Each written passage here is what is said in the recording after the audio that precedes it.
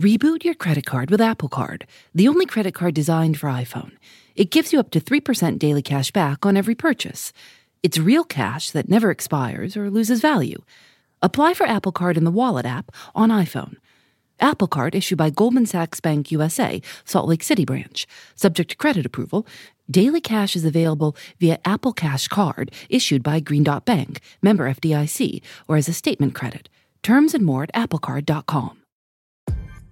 Ready to invest in your best skin? You've already got your sunscreen, your moisturizer, your exfoliator, your toner, your spot treatment. But what about your Glow-Tech mask from LED Aesthetics? Just 10 minutes of light treatment can help tackle all kinds of skin concerns like acne, hyperpigmentation, sun damage, and redness in as little as 3 weeks. Invest in the best for your skin. Go to LEDaesthetics.com to get your Glow-Tech mask and check out their full line of products. That's LED Aesthetics, ESTHETICS.com, LEDaesthetics.com. Hi, it's Phoebe. Today we're bringing you an update on one of our most popular episodes. It's also one of our favorites. We released this episode in the very early days of making the show, back when we recorded everything inside a closet. I'd be in there, in the dark, with a blanket over my head, trying to balance a script and a light and a microphone, and so the show sounds a little different than it does now. Here it is, episode 15, He's Neutral. We've had muggings in this neighborhood. We've had muggings and, aggressive behavior, aggravated assaults, and all kinds of things over the years here. So it is an issue for lots of people. There's maybe like 5 or 6 years ago, the community group gave everybody whistles in case somebody, especially women or something, were accosted or somebody was following them. They just have to blow their whistle and alert other people that something was up, This is Dan Stevenson. He and his wife Lou have lived in Oakland, California for 40 years. They live in a 2-story purple Victorian in a neighborhood called Eastlake. He says that crime's been an issue there for as long as he can remember. But when you live in a city long enough, you just learn to deal with it. A couple of times some guys tried to get my wallet and just city stuff that once you live in the city long enough, you got to at least be accosted a couple of times or you're not there. Once you know everybody's position, as you go outside, you know who they are and where they are and what they do. There was no hassle.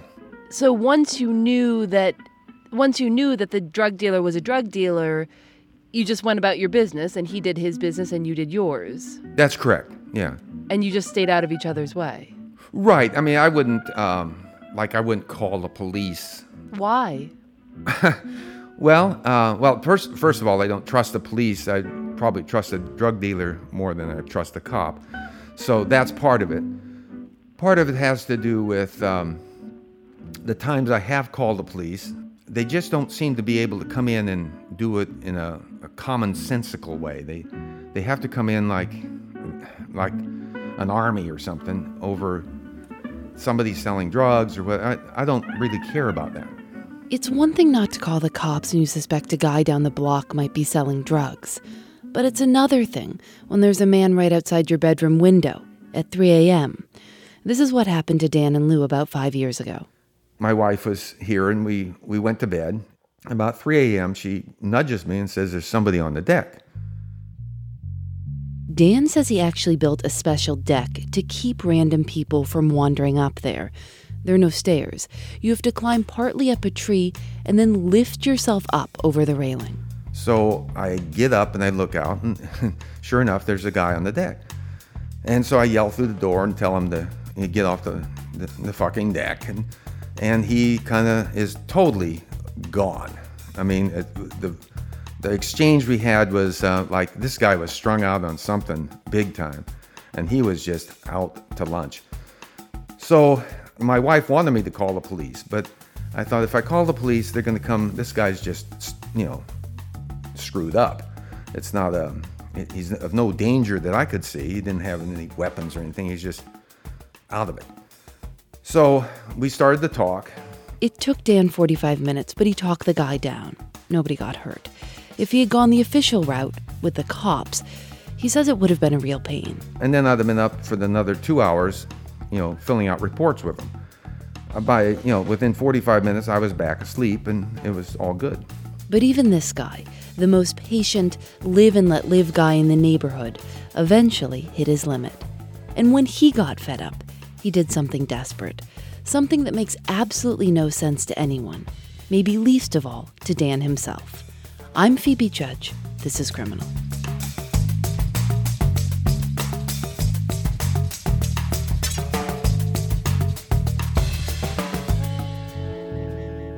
What wound up pushing Dan over the edge wasn't drug dealers or sex workers. It was garbage, a gigantic pile of garbage.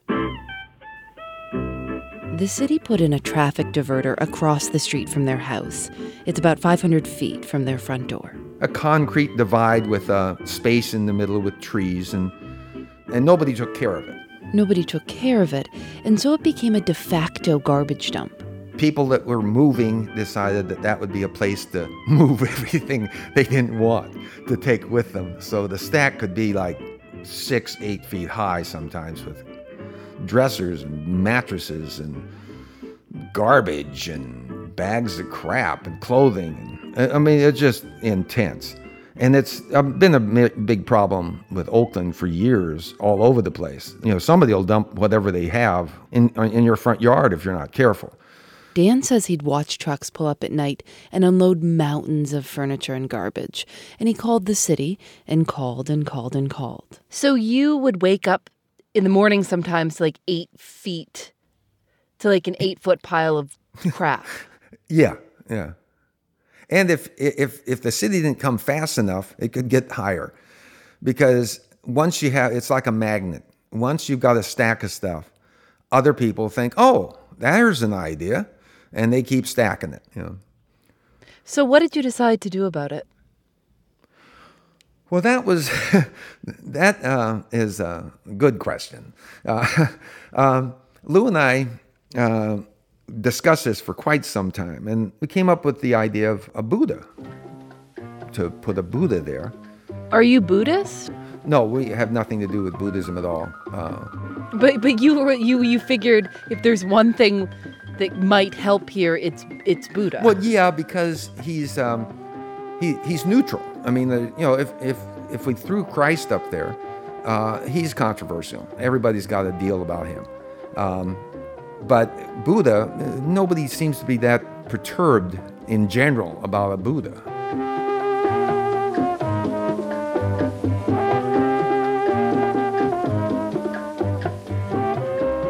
So Dan and Lou had made up their minds, and it turns out they had a lot of options. We looked at the different ones, and she picked out one that she liked the face, because, they come out of a concrete cast. So some of them look more mellow than others. Lou went off to Ace Hardware and picked one out. Which, she brought home, and I liked him. He looked cool to me. And then he sat in the basement for about 3 or 4 months, because I couldn't figure out a way to put him over there without having him stolen or ruined. And those things would have really pissed me off. So finally I came up with a plan, and I drilled into him and put epoxied rebar into his body, and I fixed the Buddha so he'd be looking at our house. In fact, looking through the window where I could look at him. So when I get up in the morning and have my coffee, I could look over and see how he was doing. Wait, are you allowed to do this? It feels like this is breaking some sort of city code. Oh, allowed. That's another thing. It's best not to ask before you do things, because it's always no. You kind of just do it and see what happens. Dan didn't tell his neighbors about his plan. He dragged some extension cords from his house and used a drill to affix the Buddha to a slab of concrete. And that was it. And there he was. It's like a surprise. And he just sat there. How long before something happened? It was probably about maybe 4 months or something of him just sitting there being concrete. But one morning I wake up and look over, and Buddha's white. Somebody's come and painted a soft white. Someone had kind of carefully done this on purpose. Oh, very carefully. There's no paint around him or anything. It's strictly whoever did it took care in painting. And, I thought that's interesting. And then after that, he'd have an orange, and pretty soon 2 oranges, and maybe a pear. Just as mysteriously as Dan had installed the statue, people began leaving little gifts, oranges or coins. One day he said he came home from work and there was a big stack of pears, and he had no idea where they were coming from or what they represented. I assume now, because of what has happened, that the Vietnamese community decided that, he needs to be cared for. And from there, it just grew to where it is today, which is a total shrine. Yeah, will you describe what the Buddha looks like right now? Well, the Buddha now is like upgraded considerably. I mean, he's gold now. His eyes are painted in, and he's just, he's got a gold draped clothing, and he's just really top drawer, cool looking Buddha. I mean, he's come a long ways in terms of his dress. Now he sits on the kind of a rock pedestal kind of thing that's either granite or something. And then he has a house that would, you could probably live in if you were a single person and small. The house is now around Buddha, so Buddha's protected from the rain and such? Oh, yeah. And so if you wanted to pray there, which they do constantly, you just slip inside the little building and you kneel down and Buddha's there. And he's got other friends of Buddha's, and there's a big Kuan Yin outside, which is, the goddess of mercy. But what do you mean when they come to pray? Who's coming there? Do people come there often? Every morning at 7 a.m. they pray. And they have this little clacker thing. They have it's like a little drum, and it goes clack, clack, clack, clack, clack, clack, clack, clack.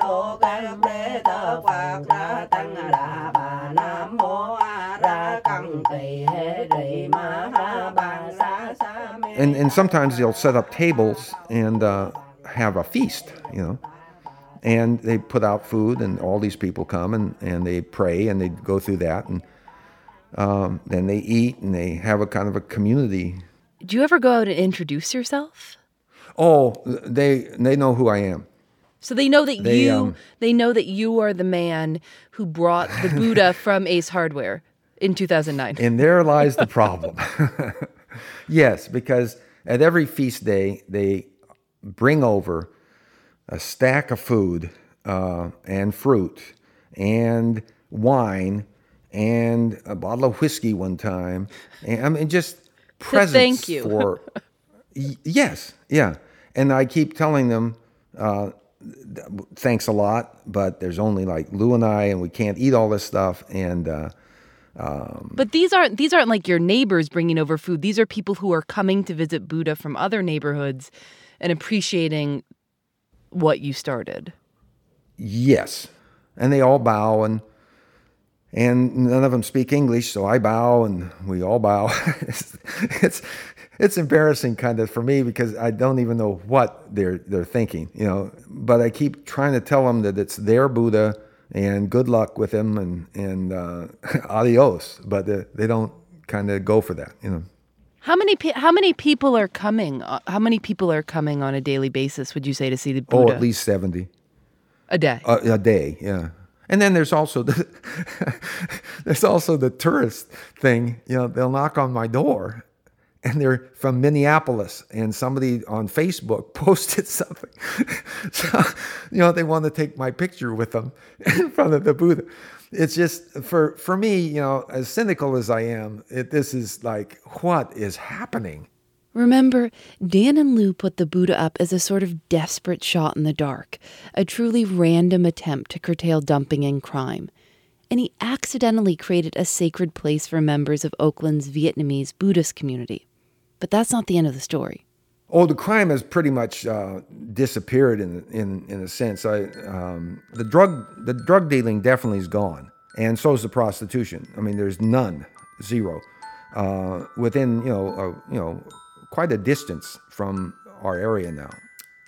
But it's a slow process that I didn't really notice it happening, and didn't even think of it in those terms until I read it in the paper.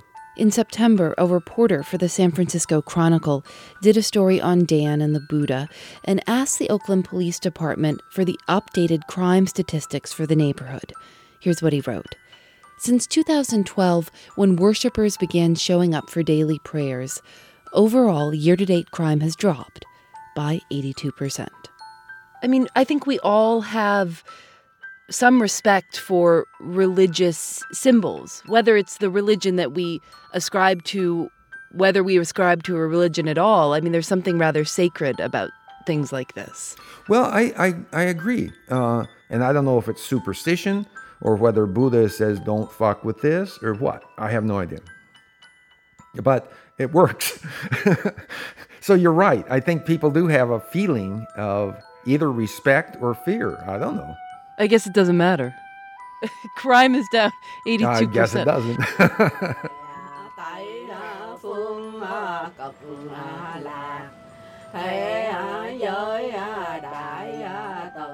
I spoke with Dan Stevenson in 2015.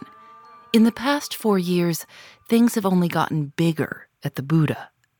It's all thanks to one Vietnamese family. Here's Vina Vo and her husband with some translation help from their son, Cook Vo. Every day morning 7 o'clock. Every day for one day 2 times. 7 o'clock and 4 o'clock. 6 o'clock I go home. Every day. I make over here. I make my husband make over here. Hồi xưa ông Dan ông put the Buddha in the rock, hiểu không?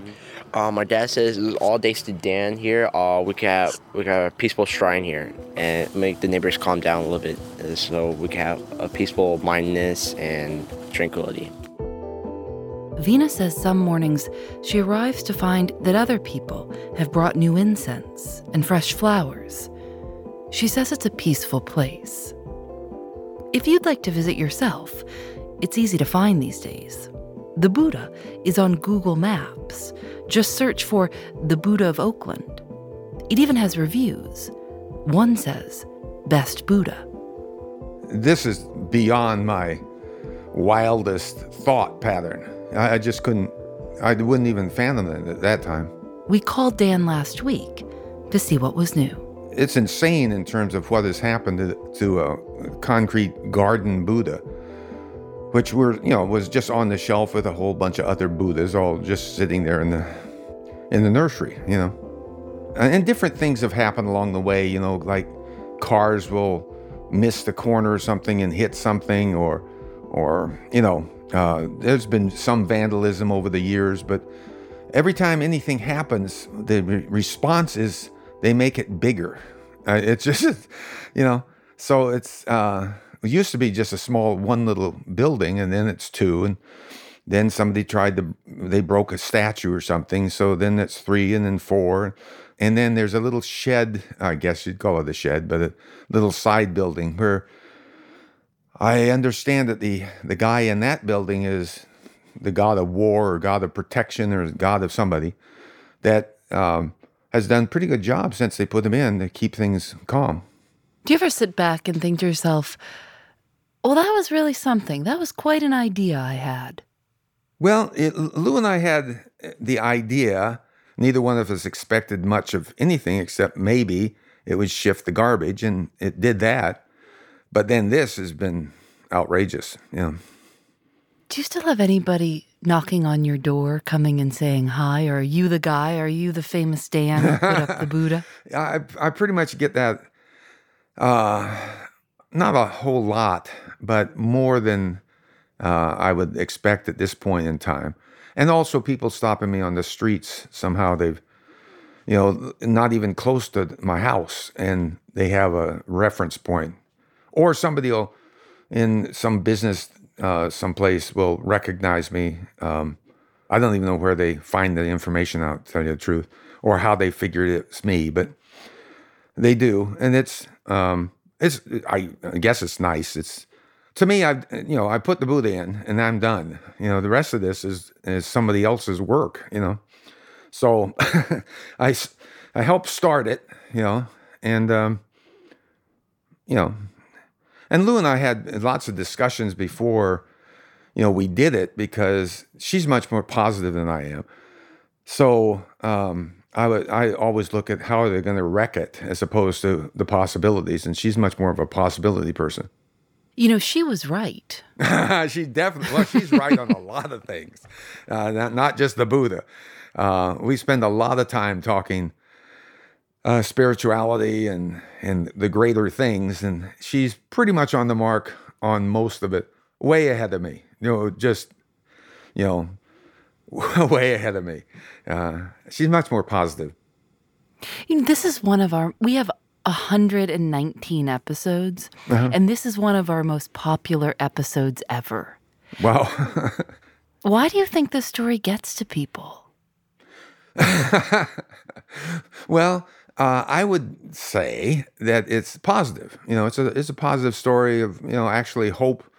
It truly blows my mind that it exists in the world that we live in. It's just like, it's almost counter to everything that I hear constantly. But it's not really, because it's happening everywhere. It's just that we only hear the bad parts most of the time. So it's just a kind of a giving thing. The people that are involved with it they give. It's a giving, of their beliefs and their stuff. And people that come just respect that. We now have, certain, I haven't kept track of it, but there's tour buses now that come to visit, and here's this huge bus coming, trying to get through the streets, they're rather smallish in terms of buses, to drop people off, to take photos and stuff. It's impressive. I never realized how something like this could be this, It certainly inspires people to better things, I think.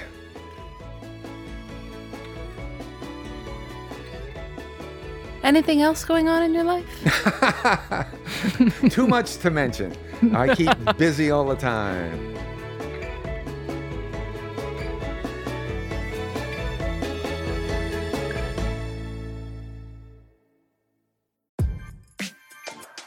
Ready to invest in your best skin? You've already got your sunscreen, your moisturizer, your exfoliator, your toner, your spot treatment, but what about your Glow-Tech mask from LED Aesthetics? Why? Here's 7 reasons. 1, it reduces fine lines and wrinkles. 2, it fades dark spots. 3, it boosts collagen production. 4, it gives your skin a radiant glow. 5, it's safe and effective for all skin types. 6, it's backed by hundreds of clinical studies. And most importantly, it works. Just 10 minutes of light treatment can help tackle all kinds of skin concerns like acne, hyperpigmentation, sun damage, and redness in as little as 3 weeks. The Glow-Tech mask is dermatologist recommended and one of the easiest ways to give your skin a literal glow up. Invest in the best for your skin. Go to ledaesthetics.com to get your Glow-Tech mask and check out their full line of products. That's LED Aesthetics, ESTHETICS.com. ledaesthetics.com. Chlorophyll.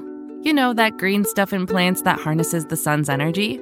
But did you know it can do more than photosynthesis? In fact, thanks to Nature's Sunshine, it might be your new favorite daily detox.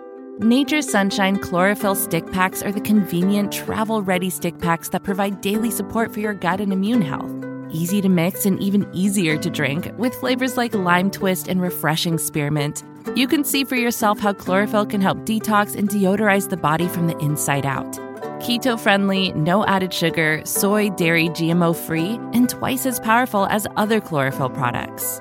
For more than 50 years, Nature's Sunshine has been harnessing all the healing power that Mother Nature has to offer. Their newest innovation, powdered chlorophyll, deliciously flavored and easily mixed, provides the best daily detox in a convenient format. Powerful, flavorful chlorophyll. Daily detox has never been easier or more delicious. Save 25% and enjoy free shipping when you subscribe and thrive at shop.naturesunshine.com. My name is Kurt Kolstad, and I am the digital director and a producer at 99% Invisible. And I work on episodes and articles and other things for this show, which is all about design and built environments. Kurt says Dan's Buddha can be viewed through the lens of a design concept known as hostile architecture. Hostile architecture is one facet of efforts to, quote, design out crime, change something about public space in order to deter unwanted behavior. A few years ago, a community group in Hamburg, Germany, got fed up with the constant smell of urine in their neighborhood, a neighborhood packed with nightclubs, and they decided to fight back with a special kind of paint. This paint is designed to be used on boats and will not absorb liquid. If it won't absorb liquid, they thought, maybe it will repel urine. They were right. When someone walked out of a nightclub and attempted to relieve themselves on a wall, their urine, quote, bounced back onto them. Other cities have followed suit. Cities implement design changes like spikes on windowsills to prevent people from sitting down. Armrests on benches aren't just to give us a place to rest our elbows. They also prevent people from lying down. Hostile architecture is often criticized for being less than subtle in its attempt to drive away a city's homeless population. While cities come in and try to alter the public's behavior from the top down, often in aggressive ways, there are also plenty of examples of citizens stepping in, like Dan Stevenson with his Buddha implementing changes from the bottom up, changes that may or may not be legal. Kurt says there are a lot of playful examples of this. So parklets are essentially public parking spaces converted into little parks. The idea got really big after this group called Rebar in San Francisco made a parklet, and it went really viral online. And essentially all they did was they rolled out some sod and they put some furniture out on the grass and they fed the meter, and then they just waited to see what would happen. And some people stopped by and actually used the parklet. And as they tell the story, a traffic cop came by too and was saying, hey, I'm going to have to write you a ticket. And they said, no, we've legally rented this spot. And they kind of got him to go away. So through this kind of loophole, they legally occupy this space by paying the rent, paying the meter, which is just a different way to think about this kind of public space, right? We think about it as a space for cars. They thought about it as a space for a park. It's not really what the law was designed to accommodate, and yet they're making the law work for them and work for the public. But there are a lot of things out there that kind of skirt this line of legal or illegal. And I was thinking, about fire hydrants. Right. Yeah. I mean, fire hydrants are kind of this classic thing where everybody's seen scenes of movies where kids are playing in the street and the fire hydrants, pouring water and everybody's having fun.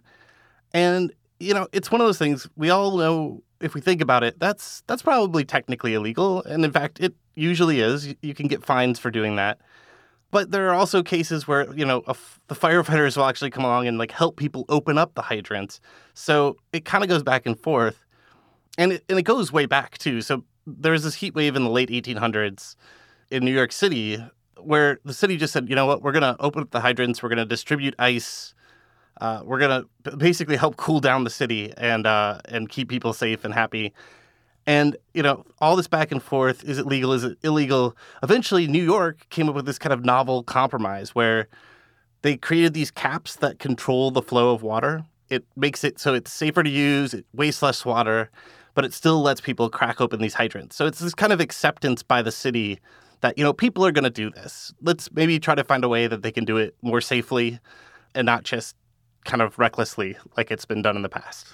In Chicago, when I grew up, it would get really hot in the summers, and there would be fire hydrants that would be opened. And I remember very clearly being a really little girl, and it's really powerful, the water. I mean, it's too much. It's almost too powerful, the force of the water coming out of this thing for a 7-year-old girl to be playing in. But there was something about it that the city, that the firefighters, that the police were acknowledging, hey, we just got to get through today because it's 115. So let's bend these rules. Let's all just come together. And it felt really nice. Yeah. And I think I think that is part of the appeal. It's like it breaks down these barriers. Like we think city infrastructure is for city stuff, and we're not allowed to touch that. And these people are here to enforce laws and put out fires. But yeah, that's kind of beautiful, when those barriers break down and we realize, no, this city is all of ours, and like here's a novel way or a different way to put its infrastructure to use.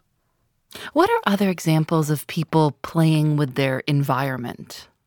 I mean, one of the types that I'm particularly fascinated by is it's generally known as guerrilla gardening. And this idea, it goes back to the 70s, and it sort of started with people taking over abandoned lots in New York and turning them into community gardens. And it started out illegal, and some of those gardens have since become legal.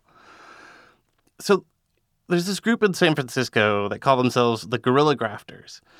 And their approach to guerrilla gardening is sort of different from most. Instead of, trying to plant new things or take over abandoned spaces, they're actively grafting fruit-bearing branches onto non-fruit-bearing trees.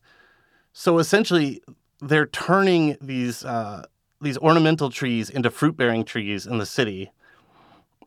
And, at first you'd think, hey, who would have a problem with that, right? I mean, it's they're creating food where there was no food before, and that's kind of their take on it. But it turns out that those trees are ornamental for a reason. The city doesn't want them attracting animals. They don't want to have these fruits falling and making messes that the city then has to clean up. And so these grafters end up having to work kind of under the radar.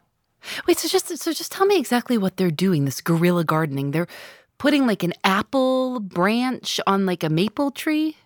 I did not really understand that you could do this, but essentially you can make a little cut into an existing tree and attach a little scion, a living branch, and then it heals in place and becomes part of that existing tree. So you don't convert the entire tree into a fruit-bearing tree, but you add a fruit-bearing branch to that tree.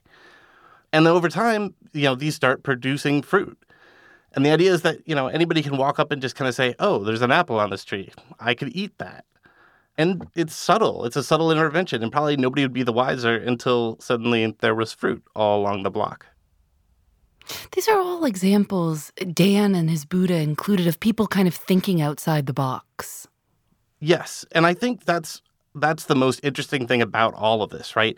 We have a way that we think of cities. We think of cities as being planned things, where if you want to get something to change, maybe you talk to a city council. But what these kinds of projects show is that there are a lot of opportunities to try, what Dan Stevenson did. And you could say, I'm just going to go get this Buddha and stick it to the ground and see what happens. Ask for forgiveness, not permission.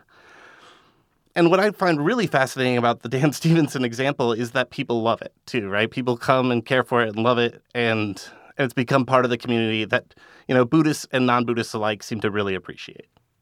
You just went back there. You just saw it. You were just there last night. I was. And it's amazing. I mean, at night you can see it from blocks away. I mean, there are these blinking lights, these sort of spiraling blinking lights.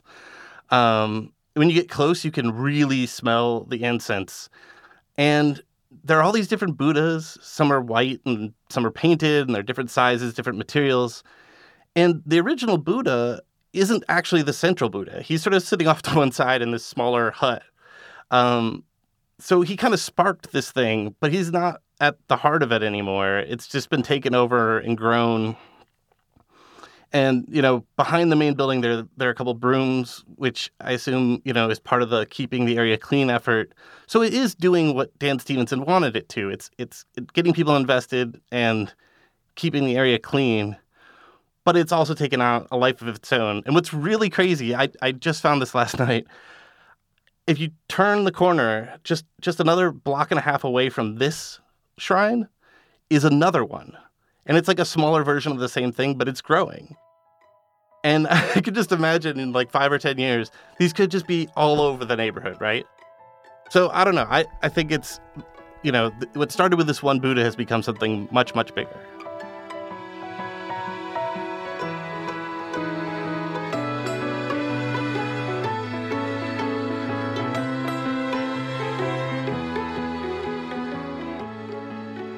Criminal is created by Lauren Spohr and me. Nadia Wilson is our senior producer. Susanna Robertson is our assistant producer. Audio mix by Michael Raphael. Special thanks to Kurt Kolstad at 99% Invisible, Eric Mennel, Alex Blair, and Kobe McDonald. Julian Alexander makes original illustrations for each episode of Criminal. You can see them at thisiscriminal.com. We're on Facebook and Twitter at Criminal Show. Criminal is recorded in the studios of North Carolina Public Radio, WUNC. We're a proud member of Radiotopia from PRX, a collection of the best podcasts around. I'm Phoebe Judge. This is Criminal.